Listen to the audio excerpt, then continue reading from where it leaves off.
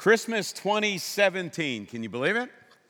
Well, the first thing I want to do is to say Merry Christmas and welcome to all of the folks gathered up in Quakertown, and for all of the folks that are over in Heritage Hall that are joining us. Merry Christmas to you all, and we're certainly glad that you're here joining us this morning. Well, what we're going to do for the next few minutes is to look at a few words that will help us understand Christmas. Now, we're not going to look in detail at a lot of words that you often think of as Christmas words. We're going to choose some other words, and at first you may think, what in the world do those words have to do with Christmas? But if you give me a few minutes, maybe you'll understand how these words relate to Christmas. If you look at the word cloud up there, we're not going to look at all of them. We're only going to look at 5. The first word I want you to look at for you to consider is the word rewind.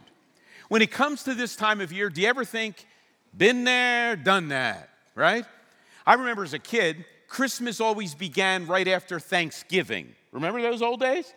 In fact, I grew up in Philadelphia, and Christmas season began right after the Thanksgiving parade. Santa would walk up the ladder into one of the department stores downtown, and that kicked off the Christmas season. Christmas now begins right after Halloween. And for months, we get 24/7 Christmas songs. Christmas movies play over and over again on TV. And then the Christmas food begins, and the decorations arrive. And we typically say, been there, done that. Same old, same old. How many of you actually like Elf? That's terrible. That's a wretched movie. I not only had to watch the movie, I had to go see it on Broadway. It's even worse in person. Now, Christmas Vacation, now there's a movie that plays 24/7, right? People still can't believe it.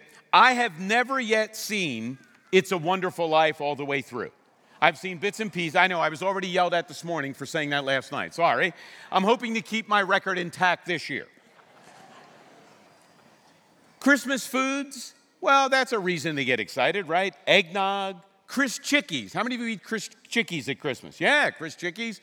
And then you have ham, potato salad, all the typical kind of things you have at Christmas. Same old, same old. Here we go again. Back at another Christmas Eve service at Calvary Church.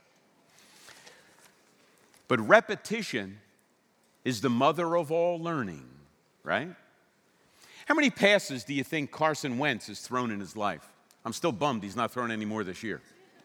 How many golf balls do you think Jordan Spieth has hit in his life? Gladwell tells us 10,000 hours is what it takes to become an expert. Do something for 10,000 hours and you kind of figure it out. So maybe it's not such a bad thing that Christmas is the same old, same old. Maybe one of these years we'll get it. And the rest of our words are going to help us get it. So in the interest of rewind, I want to read to you that most familiar passage that you've probably heard dozens of times, the Christmas story from Luke chapter 2. And there were shepherds living out in the fields nearby, keeping watch over their flocks at night. An angel of the Lord appeared to them, and the glory of the Lord shone around them, and they were terrified. But the angel said to them, "Do not be afraid. I bring you good news that will cause great joy for all the people. Today in the town of David, a Savior has been born to you. He is the Messiah, the Lord. This will be a sign to you. You will find a baby wrapped in cloths and lying in a manger." Suddenly, a great company of the heavenly host appeared with the angel, praising God and saying, "Glory to God in the highest heaven, and on earth peace to those on whom his favor rests." Repetition, the mother of all learning. Well, our next word is the word disruption. Now, I know Christmas is supposed to be a time of peace and tranquility, rest and relaxation, but we all know that's not how it works, right? Just think of the disruptions that happened at the first Christmas. Let me mention a few. The beginning of the passage I read from Luke chapter 2 finds the shepherds disrupted.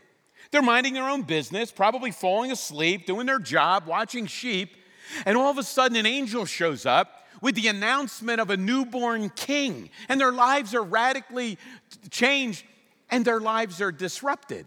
There's an interruption that night. And then before you know it, a whole flash mob of angels fill the sky, And they're singing praises to God. They can't go back to sleep now, right? And the angels give them a mission. Go to Bethlehem, find a baby, and worship him. Then go tell people what you find. Their lives were disrupted, right? And how about the Magi, the wise men? Luke doesn't tell us about them. Matthew tells us about them. Now, the Magi were really smart, really wealthy guys that lived in another country. And they predicted the future by gazing into the sky, looking at historical trends, extrapolating into the future how it was all going to work. And people came to them for their wise advice. Well, one night, these Magi were looking up into the sky, and all of a sudden they saw a star that didn't belong there. They'd never seen it there before. And the star somehow was beckoning them to follow. I'm not sure how, maybe waving to them or something. Well, anyway, the star was so attractive, and they were compelled to pack up their belongings, purchase really expensive gifts, and leave for a foreign country. And there were no walls built then between countries, and so they traveled from one country to the other without being stopped at all. And they show up in a foreign land asking for a newborn king. Well, make no mistake, their lives were disrupted, right? They were looking into the sky, trying to figure out their latest tact on wisdom, and before you know it, they're summoned to another country. Oh yeah, if you think that's a disruption. How about Joseph? Joseph he belongs to the Carpenters Union in Nazareth, and he's trying to save a few bucks because he's got an upcoming wedding. And one afternoon at lunch, his fiancée announces to him that she's pregnant. Well, he knows it's not his kid, and all of a sudden he's beginning to think she's not such a nice girl. If you don't think that'll disrupt your life, you never had anything like that happen to you. His life is turned upside down in an instant. Well, how about Mary? An angel shows up and says to Mary, Mary, even though you've never been with a man, you're going to be pregnant, and God is the father. How many people are going to believe that story, right? She's got to tell her parents. They're going to find out at the synagogue. And poor Joseph, what's he going to think? Mary's life is not disrupted or interrupted. Her life is essentially ruined. She's going to be excommunicated from the church. Her fiancé's never going to marry her now. She's going to be thrown out of the family. Talk about disruption. Yeah, how about ruined? Oh yeah, but all of those disruptions pale to this guy's disruption. His name's Herod. Herod's title was King of the Jews. Now remember the Magi, those guys that came from the other country? They show up in the capital city of Israel, and they ask Herod, the king of the Jews, where they can find the newborn king. Now, if you know anything about Herod, you know Herod didn't take too kindly to rivals to his throne. Let me give you a couple of examples. Herod had like 10 or 11 wives. Don't ask me why. He had like 10 or 11 wives. His favorite wife had a son that was his favorite son. There was an accusation leveled that his favorite wife was somehow plotting to put his favorite son on the throne, his throne. No lie, you can check it out. Herod has his favorite wife and favorite son executed for just contemplating taking his throne. 3 Magi from another country show up. So Herod, where's the new king? Yeah, he doesn't take too kindly to that either. Talk about a life being disrupted, interrupted. The Bible tells us Herod was disturbed. You bet he was disturbed. But you know, Christmas brings disruption for us too. Now, you may not think that, but let me give you a twofold message of Christmas that will show you Christmas disruption. Here's the twofold message of Christmas. God is closer than you think. Isn't that the message of Christmas? Like, God's right here, right?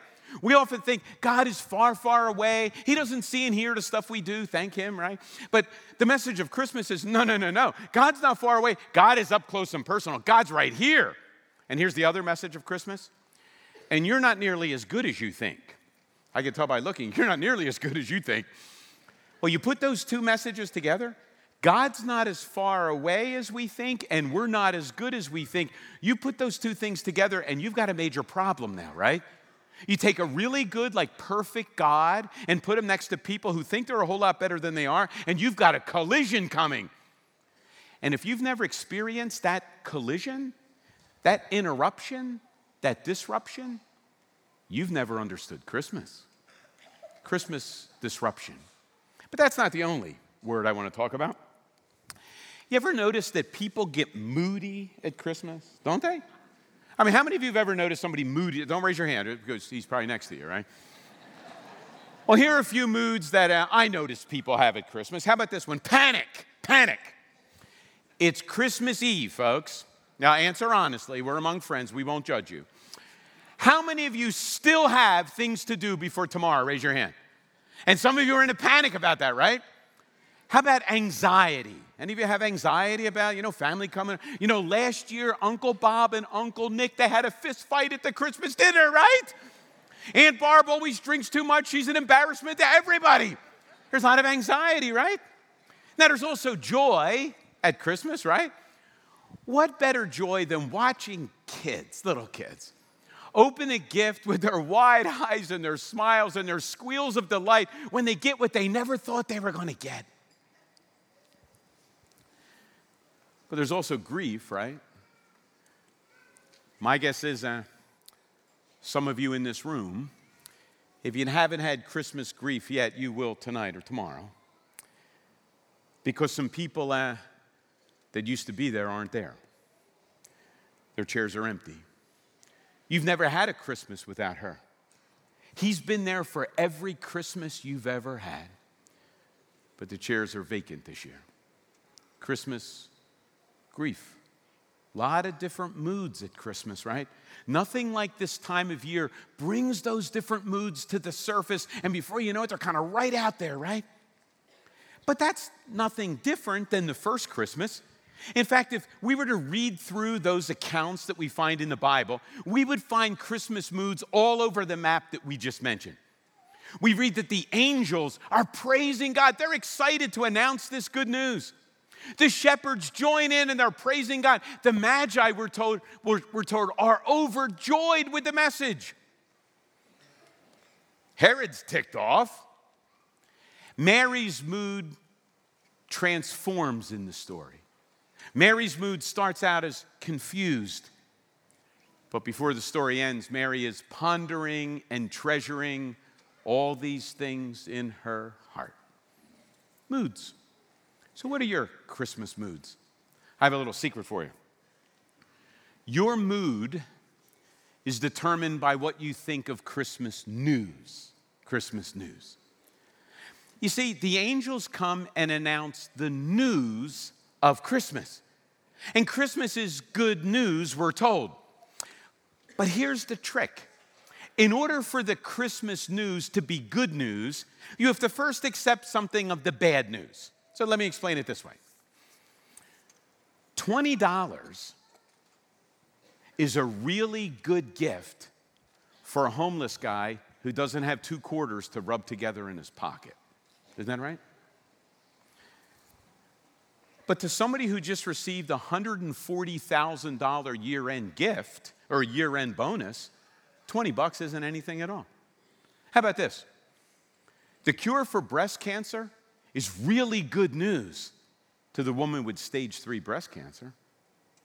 But to somebody who's been in perfect health and the doctor just gave him or her a clean bill of health, a cure for breast cancer is no big deal at all, right? Good news is determined by whether you know something about the bad news and whether you think you need the good news. So what's the good news of Christmas then? Well, let me explain it to you like this. In a word, the good news of Christmas could be admission. Admission. A number of years ago, my nephew, and who knows that I'm a Springsteen guy, announces to me that he's working with a guy who's a Springsteen nut. And he tells me that he wants to take me to the Springsteen concert. This was a long time ago. The concert was going to be at the Spectrum. Remember that?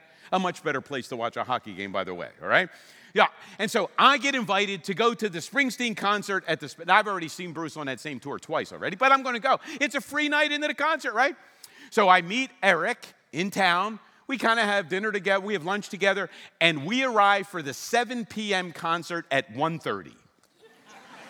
And we weren't the first ones there, right? I mean, there's tailgating all afternoon. There's football games. There's barbecues going. It's a great afternoon. And, of course, Springsteen blaring from every car and trunk in the parking lot. And every Springsteen fan knows that even though the tickets say 7, he doesn't come on until 8:30. So 7 passes. We're still tailgating. About 8:10, Eric and I start making our way toward the Spectrum. As we're walking toward the entrance, I ask Eric where the tickets are. He says, I don't have tickets, but I know a guy. You've heard that. I know a guy. I'm thinking, you're kidding me, right? We walk right past the entrance where everybody's lined up to go in through the turnstiles because they have tickets. We walk to the exit doors that don't have handles to get in and they're all closed. Eric knocks on the first set of doors, nothing. Second set of doors, nothing. Third set of doors, open, and the guy says, come on in, hurry, don't let anybody see you. So 2 of us sneak in. He walks us over to the one section of seats, stage right. He says, sit here. If anybody comes with tickets, act confused and go find 2 empty seats.